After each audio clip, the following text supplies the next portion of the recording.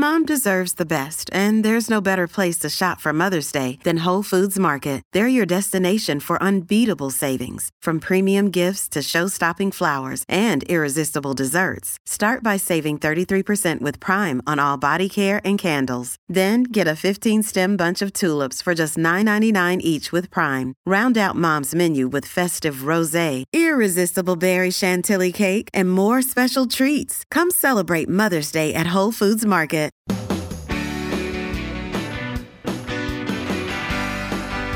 It's my pleasure to welcome you to the Clark Howard Show, where our mission is to serve you and empower you so you make better financial choices in your life.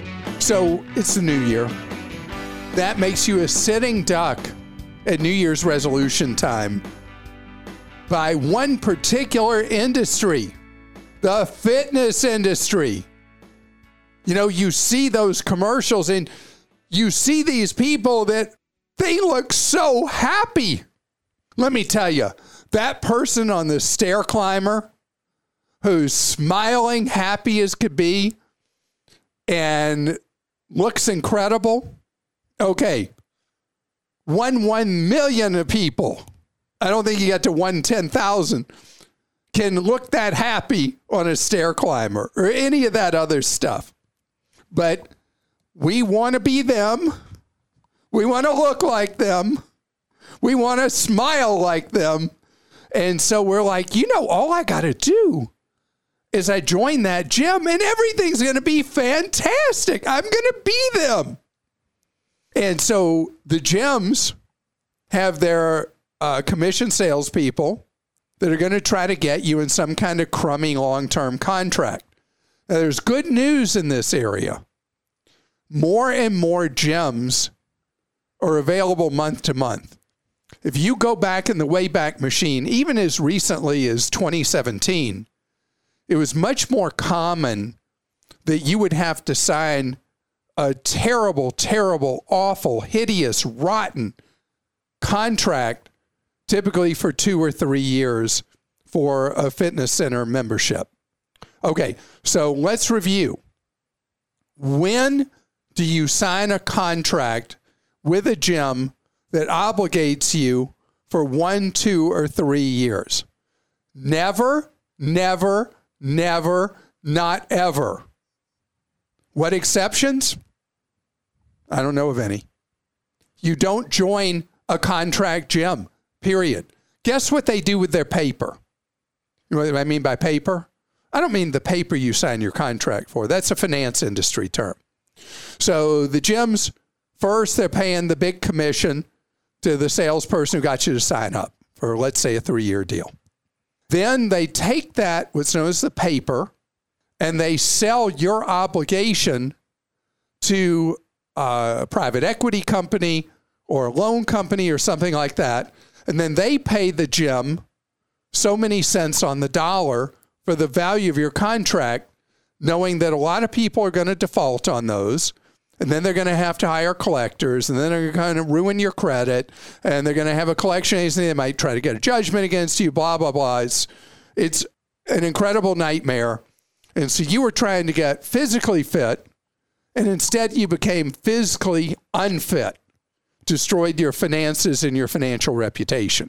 So that's why you never, never, never, not ever join a contract gym, period.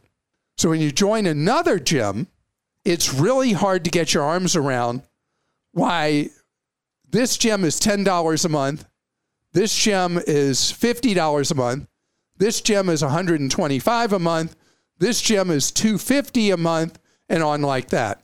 In major markets now, even across the street from each other, the difference in the cost of a gym from one to another is enormous. I was thinking about it this morning. I was driving down the road and I passed 3 fitness centers in about, a half a mile. And they're all 3, they have different personalities. One of them thinks that it's like an elite kind of fancy private club. And then the other one is a well-known and recognized advertised gym that's a contract one. And then the third one was a Planet Fitness. And what does Planet Fitness cost?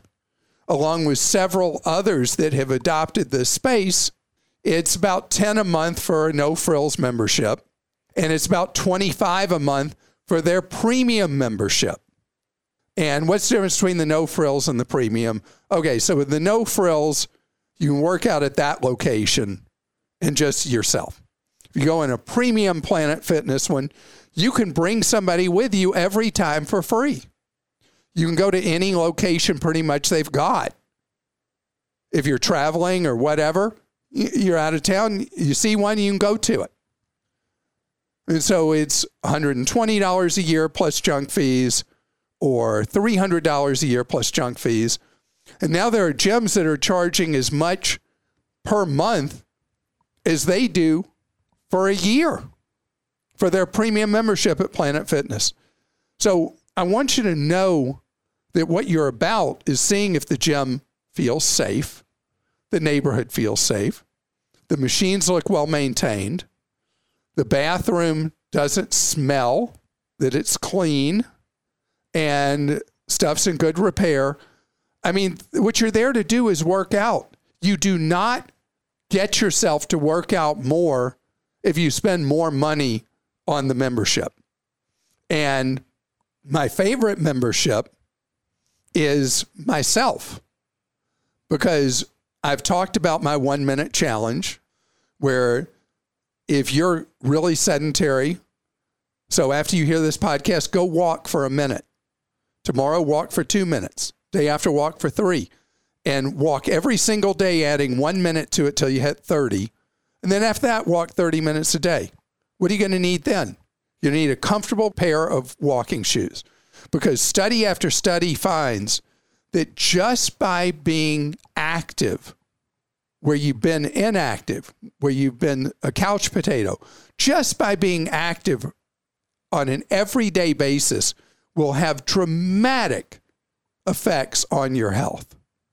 I work out a lot, and for me, it's as mental as it is physical. Now, you want to see somebody who's a machine working out. This lady right next to me, Krista, you're still fit like no one I'll ever meet. I mean, you are incredibly fit. You're always in this competitive thing where you see how you're doing versus other people in a fitness class. I enjoy spin classes, yes, where they have a competitive option. I do enjoy it. My husband and I enjoy going together and competing against each other.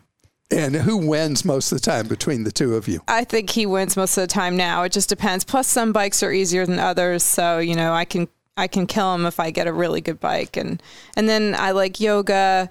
You know, I like a variety, especially as I'm getting older, and I feel like walking's become way more important too. So I do enjoy it. And honestly, I do it mostly for my mental well-being, I like the physical well-being, but it absolutely helps me to have a calmer, more collected presence in the rest of my life and focus. So exercise for me is the greatest happy pill I could ever take. I mean, it improves my spirit and my mood like you cannot believe.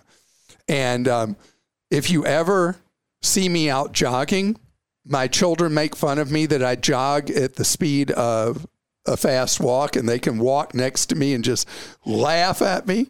But I'm out there getting fit, and I love it, and I love to walk. I love a lot of different exercise.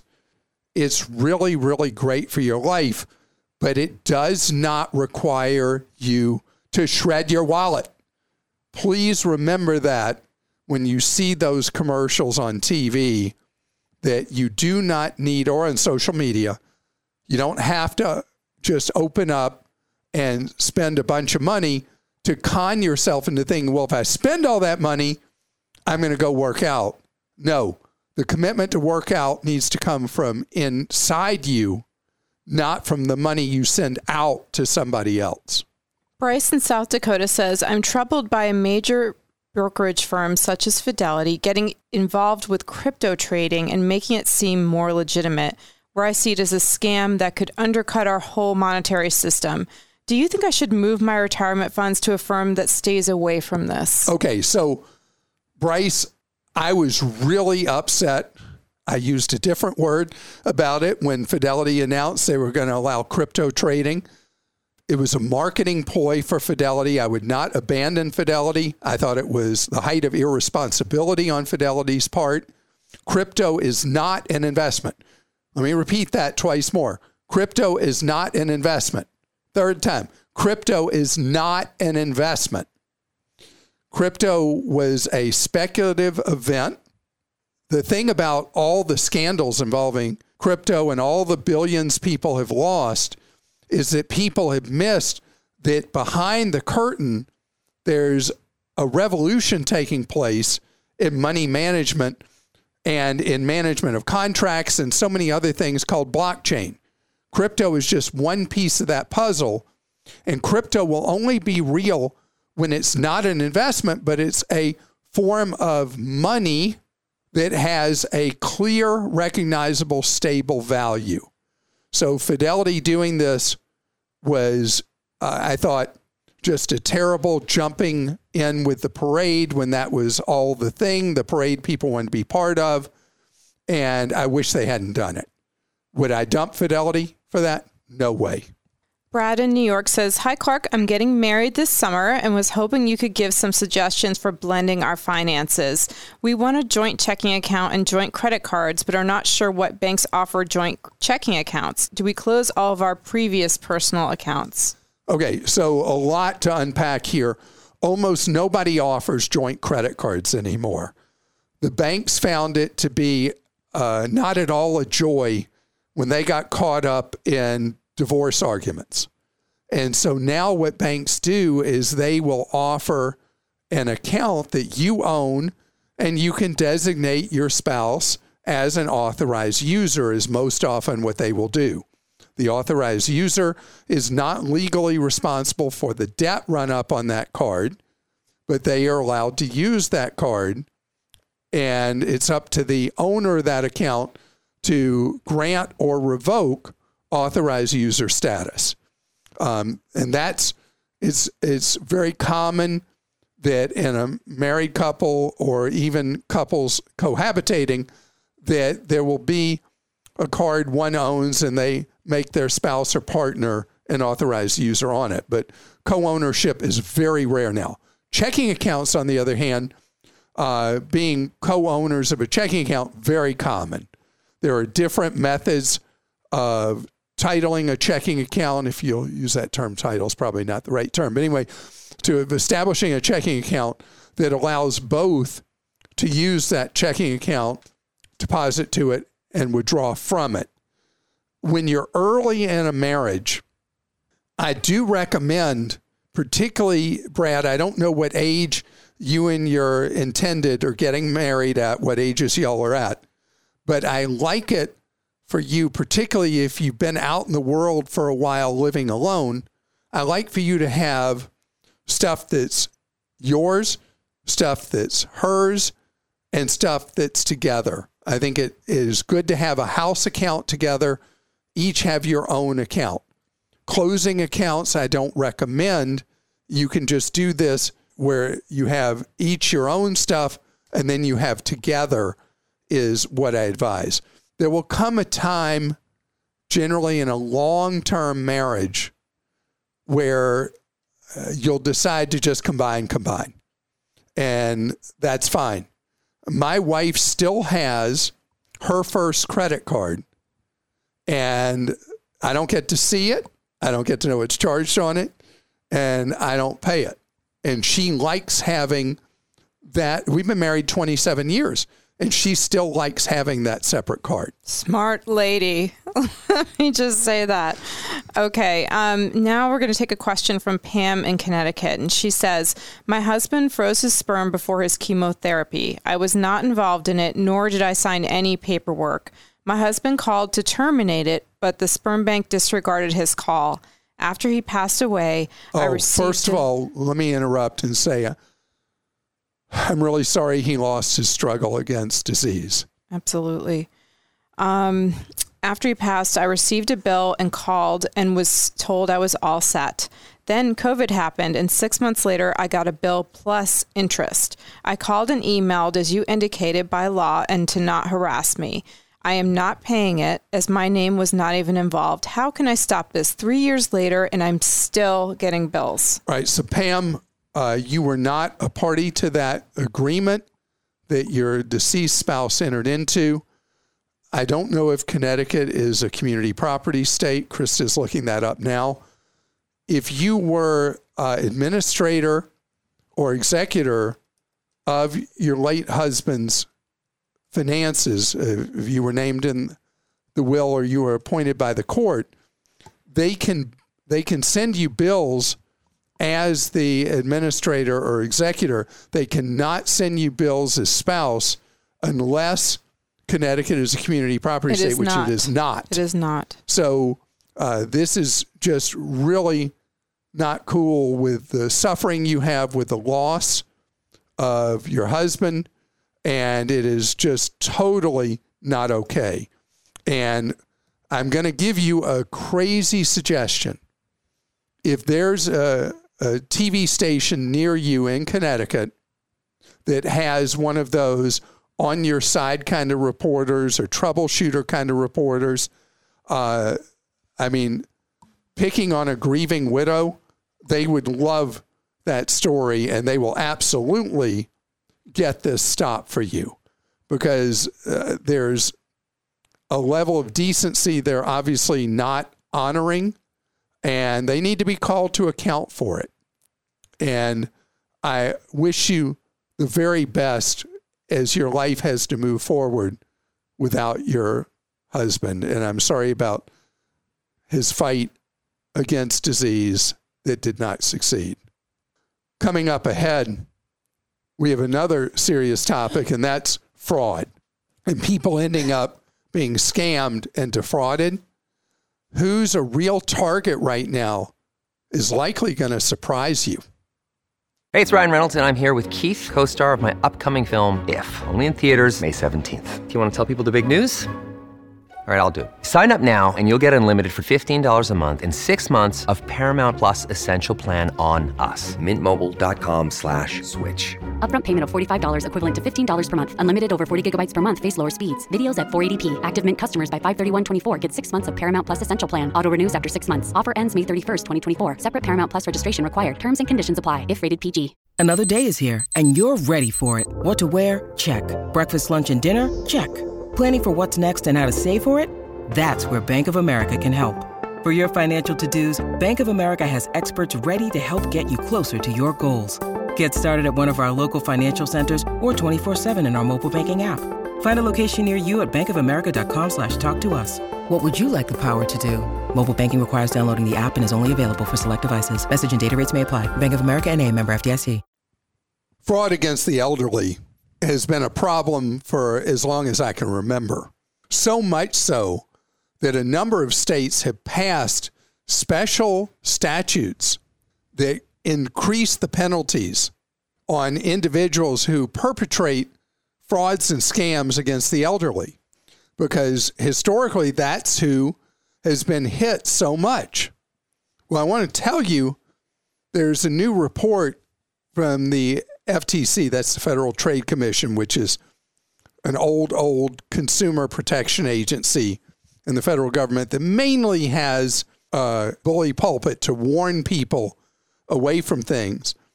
And the thing that's crazy is that younger generations are much more likely to be scammed now than senior citizens. And there are a number of reasons why. One of the things that's big is online shopping fraud. This is one we hear about routinely, that someone thinks they're buying from a legitimate source, and all that happens is their legitimate money takes a walk and they get nothing. If they get anything, it's certainly not as represented by the seller. Got to be really careful who you do business with, who you buy from. I think about if I use Frugal, which is Google Shopping, to comparison shop, and I'll see a good deal on an item, and it's a UFO seller. I don't know who these people are. And then I'll dig in and it's like, oh, wow, people hate these people. And I don't buy there. I mean, taking the extra steps to see who it is you're buying from is really important, because the amount of fraud with this is so huge and there's big money being lost. The cryptocurrency we were talking about earlier, crypto scams have overwhelmingly affected people in their teens, 20s, early 30s. And people who have worked diligently, let's say in their 20s, building up money in savings, to have it vanish in one of these crypto schemes, it's just terrible. Very common today, particularly for people under 40, to be scammed with fake job listings. And you end up giving key personal information that's used for identity theft, or you may be conned into paying money to a crook.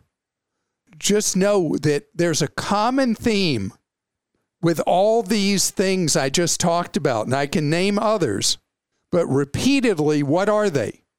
They are scams that originate in some way, form, or fashion, or are executed online. Low-cost frauds perpetrated, not low cost to you, but low cost to engineer by the con artist, where the way you're approached is social media, online, or somebody tries to become your friend and over time wins your confidence and steals your money. Over and over again, you were never face to face with the thief. The reason the elderly are protected from this is the elderly so often still hold to something old school. They want to know somebody. They want to see them face to face. Doesn't mean they don't get scammed by somebody who earns their confidence and rips them off, who they meet in real human form.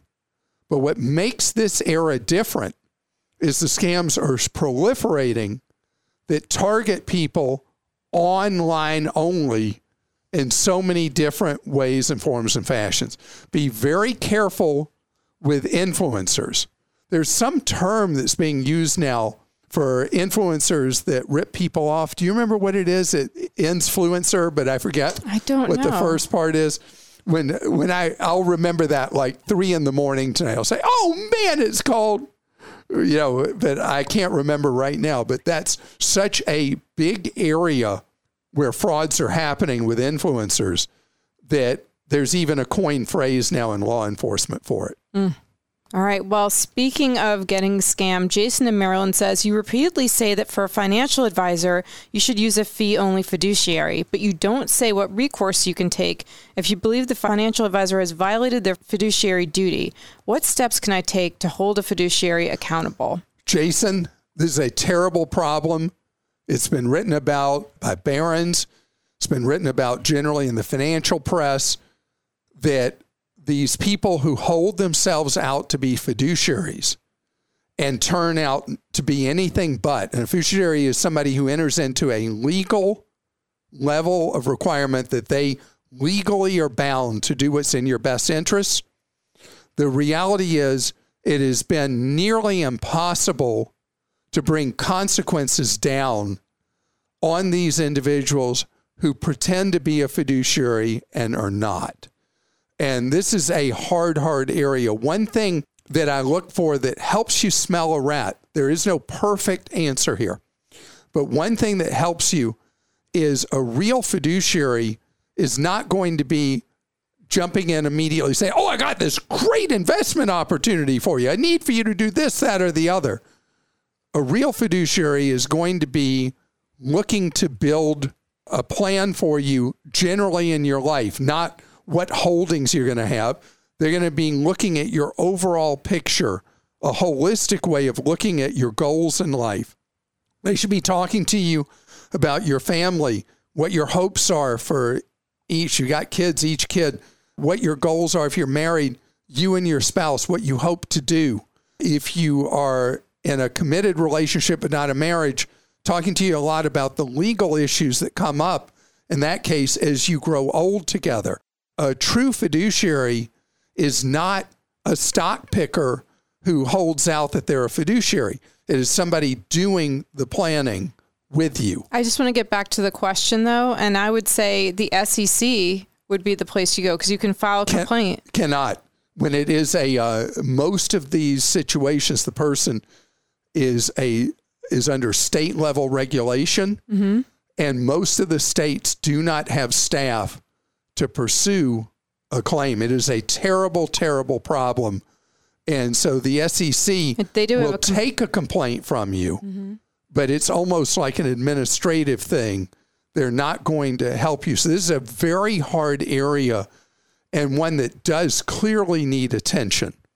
If you went to Garrett Planning Network, as an example, or XY Planning Network, odds are through either of those channels, the chance you'd find somebody who was conning you extremely low.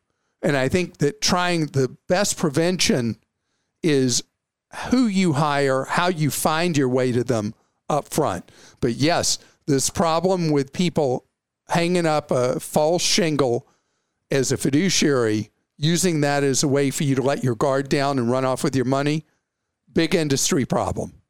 Steve in Missouri says, I'm a full-time firefighter looking into a possible side hustle for my days off. I have been researching how to become a financial coach. I love personal finance and helping others, so this seems like a perfect fit for me. How does one go into this field? Are there certain online training programs you can recommend? So, Steve, this is very complex. So when you say a financial coach, that could mean somebody who works with the millions of Americans who are in over their heads with debt. And you'd want to know if that was the angle you were interested in, helping people become financially independent again, who were overwhelmed with debt, then I would contact the NFCC, National Foundation for Credit Counseling, at nfcc.org, find out how to become certified and work for a legitimate NFCC credit counselor. That would be one strategy. If it's financial, that's a whole different thing. If you want to help people as a life coach or a financial coach, whatever, and that was specifically about helping them with coming up with a plan for their lives, building a proper investment portfolio, all the things I just talked about, that there's, a couple of hundred designators that make somebody one of those. I would, if it were me, if that was your path, I would go interview people who are, as best we can determine, legitimate in the field, like a Garrett planner or an XY planner, and talk to them. How did they get trained? What did they recommend to you? What education do they feel you should have? And I would follow a path that is recommended by somebody who's successful doing this and is doing it as a fiduciary, where there'd be no doubt and no issues that what you're doing is done in the right way to serve the people you want to be a financial coach to. And Patrick in New York says, I'm turning 30 soon, and I've been lucky enough to earn some financial assets. Right. In the event of an accident or legal action, are my 401k, house, and property safe from seizure? What steps do you recommend taking to protect my assets? Right. So this is what I call, Patrick, a success tax. And it's where you buy an umbrella policy. It sits on top of your homeowner's insurance, whatever you said you own property, whatever. I don't know if that means rental property or whatever, but an umbrella policy is an excess liability insurance policy. They're relatively cheap for what you get. They're sold in multiples of $1 million, $1 million worth that sits on top of the liability coverage you already have as a homeowner, tends to cost a couple of $100 more or less, depending on what the rates and competitive nature is in your state, the state of New York. And depending on over time, as you develop more and more assets, you increase the amount of umbrella coverage you have. And it is something very, very important for people that are developing good savers, good investors, developing a lot of assets. Your 401k itself, though, is almost never subject to seizure because of a liability issue you are facing. Depending on the state, IRAs may be subject to seizure based on certain court actions. But the 401k, you don't really have to worry about a liability risk of somebody getting to it. And Patrick, that's a good bill to pay, because if you have to buy an umbrella policy, it means you have worked really hard in your 20s to hit 30 and have a lot of assets. And I wish you continued success as you continue your journey to financial independence. I want to thank you for listening today. If you enjoyed our podcast, please share it with a friend. And I hope that if you enjoyed it, you'll be willing to review us. You know how podcast sources you can review, and I'd love it if you reviewed and let us know if we're serving you well. Have a great day.